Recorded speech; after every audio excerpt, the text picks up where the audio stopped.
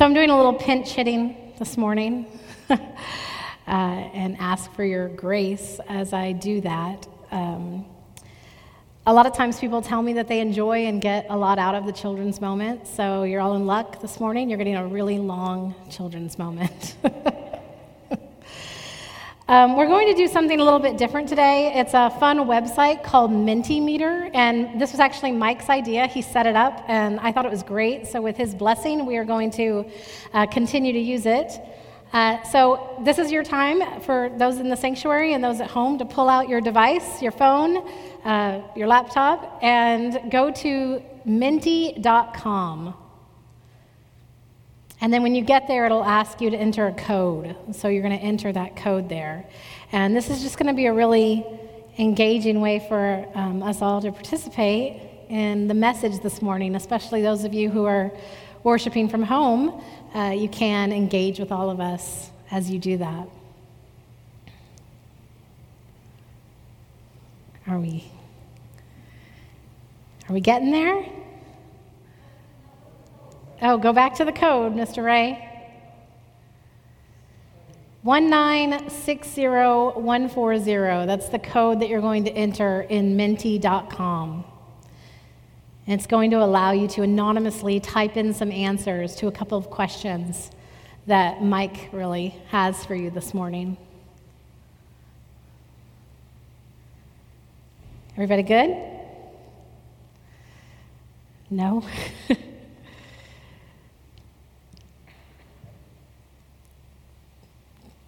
Okay, good. It's working. So the question is, what feelings and benefits do you have or do you think you have from having enough money? Like enough money that you're not worried about anything, enough money to retire. If you don't know what that feels like, you can imagine. That's what I needed to do. So what feelings do you get from having enough money? And so as the words pop up on the screen, these are the words that those of you here in the sanctuary that got to the site and those of you at home, these are the words that people are typing in. And the bigger the word appears in our word picture, that means the more people typed it in. So security, as you can see, is a very big word. Comfort, peace. I see less stress, peace of mind, thankfulness, food, shelter. So security and comfort and peace, those are still kind of the big three that are up there. It's really cool how it just keeps changing as people keep adding words. Okay, so let's go to the second question. What feelings and benefits do you get from your relationship with God?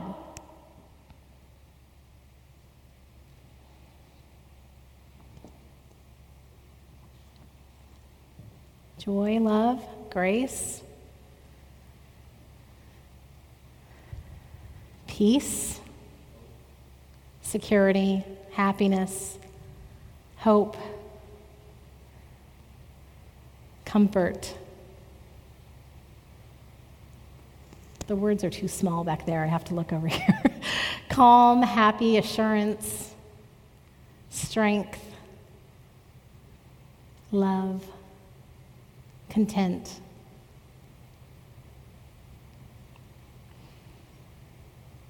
Safety, acceptance. Okay. So, some of the words that you notice between the two lists, there's some crossover. Things like peace, comfort, security, peace of mind, happiness. We see them on both lists.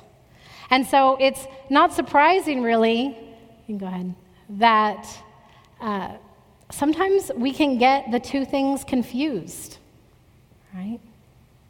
Thanks for playing, by the way. That's going to make Mike really happy that it worked. So,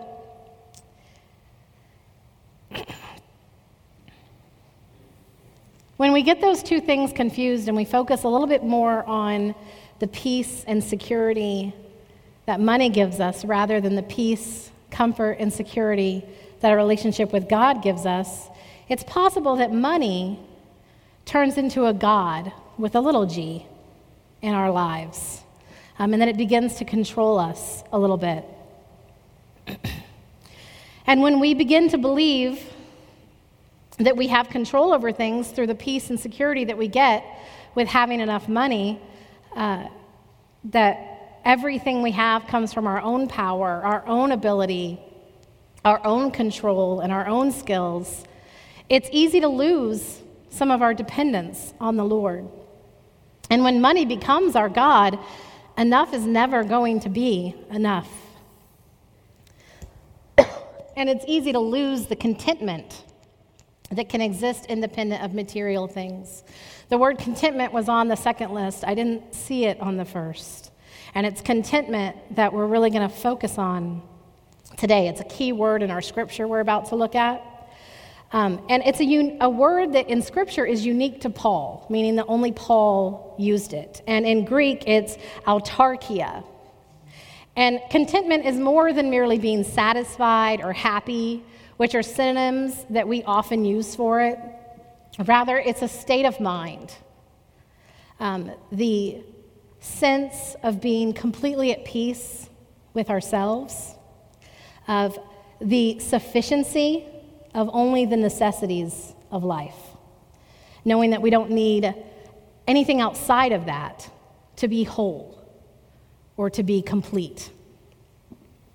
And so as Paul is writing to Timothy, who is a young disciple and a young leader in the church, he's encouraging him and guiding him towards this sense of contentment, the sense of security in his relationship with the Lord and in his salvation, and warning him about the danger of trusting in material security rather than trusting in God.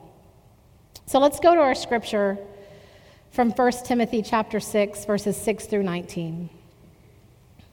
Of course, there is great gain in godliness combined with contentment. For we brought nothing into the world so that we can take nothing out of it. But if we have food and clothing, we will be content with these. But those who want to be rich fall into temptation and are trapped by many senseless and harmful desires that plunge people into ruin and destruction. For the love of money is a root of all kinds of evil. And in their eagerness to be rich, some have wandered away from the faith and pierced themselves with many pains. But as for you, man of God, shun all this. Pursue righteousness, godliness, faith, love, endurance, gentleness. Fight the good fight of faith. Take hold of the eternal life to which you were called and for which you made the good confession in the presence of many witnesses, in the presence of God who gives life to all things, and of Christ Jesus, who in his testimony before Pontius Pilate made the good confession. I charge you to keep the commandment without spot or blame until the manifestation of our Lord Jesus Christ, which he will bring about at the right time. He who is blessed and only sovereign, the King of kings and Lord of lords. It is he alone who has immortality and dwells in unapproachable light, whom no one has ever seen or can see. To him be honor and eternal dominion. Amen. As for those who in the present age are rich, command them not to be haughty or set their hopes on the uncertainty of riches, but rather on God, who richly provides us with everything for our enjoyment. They are to do good, to be rich in good works, generous and ready to share, thus storing up for themselves the treasure of a good foundation for the future, so that they may take hold of the life that really is life. This is God's word for God's people. Thanks be to God. So last week, Pastor Mike talked about the idea that everything that we have is really God's. And so that when we return a portion to God, we're really just giving back what is already God's. And then today, the scripture reminds us that we can't take it with us. And the biblical truth for that is found in verse 7, where Paul writes that we bring nothing into this world and we take nothing out of it. It reminds me of a funny story I once heard of a rich widow.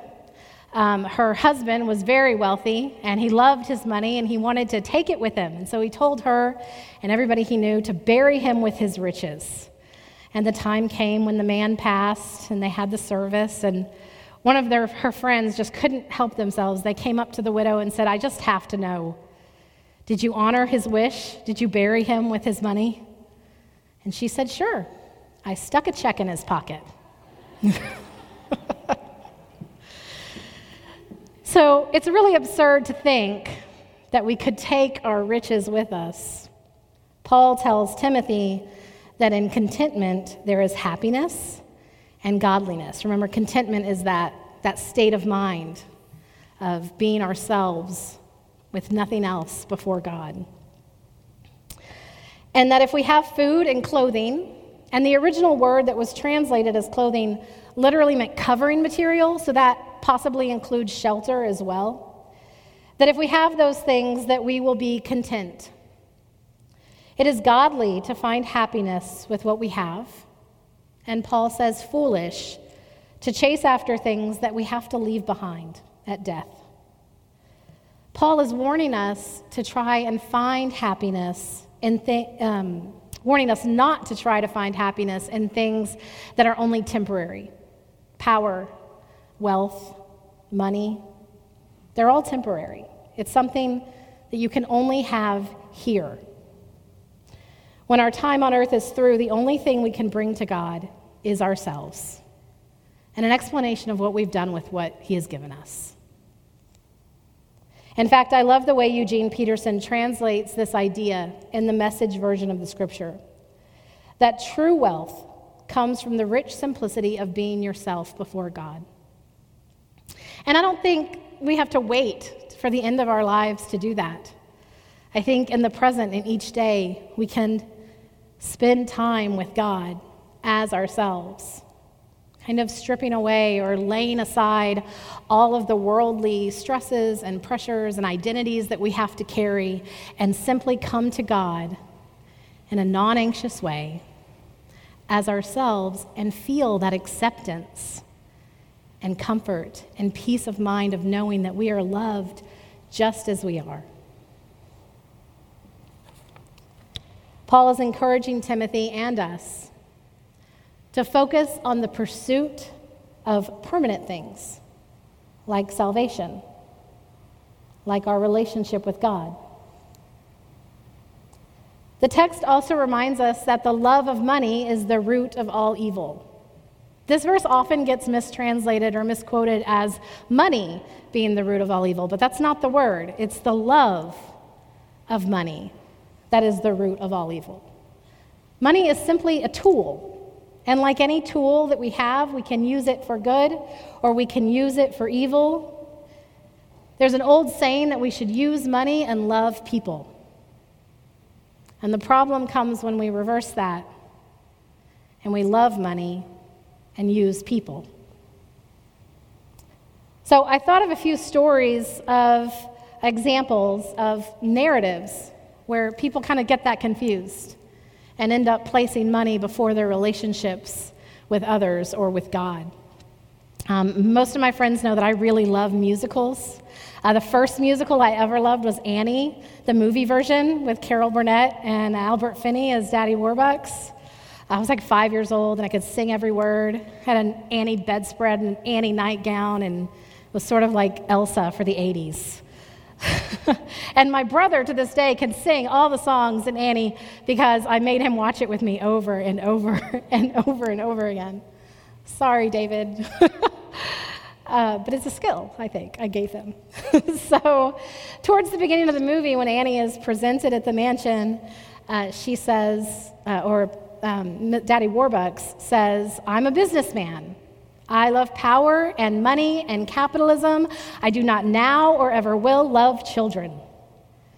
And I feel like it's a really old movie, so it shouldn't be a spoiler alert for anybody to tell you that by the end of the movie, his attitude changes, and he tells her, "It has occurred to me now that no matter how many houses I own, how many Rembrandts, how many Duesenbergs, if I don't have someone to share it with, I may as well be penniless back in Liverpool."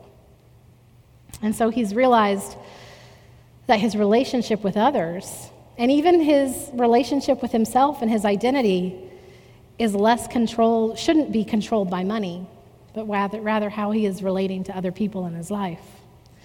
Another good example is King Midas. I'm sure you heard the story when you were a child of the king who loved three things. He loved his daughter, he loved his rose garden, and he loved gold. And he had the opportunity to make a wish and for it to be granted. And he foolishly wished that everything he touched would turn to gold. And it worked. And at first he's very happy running around his palace and touching everything and just ecstatic over seeing it all turn to gold. And the real trouble begins when he goes to eat his lunch and everything he touches turns to gold and he realizes he can't eat and he starts to get a little nervous about his wish. And then his daughter runs in from the garden and gives him a hug and turns to gold. And he's heartbroken, realizing that he has placed his priority on the wrong thing.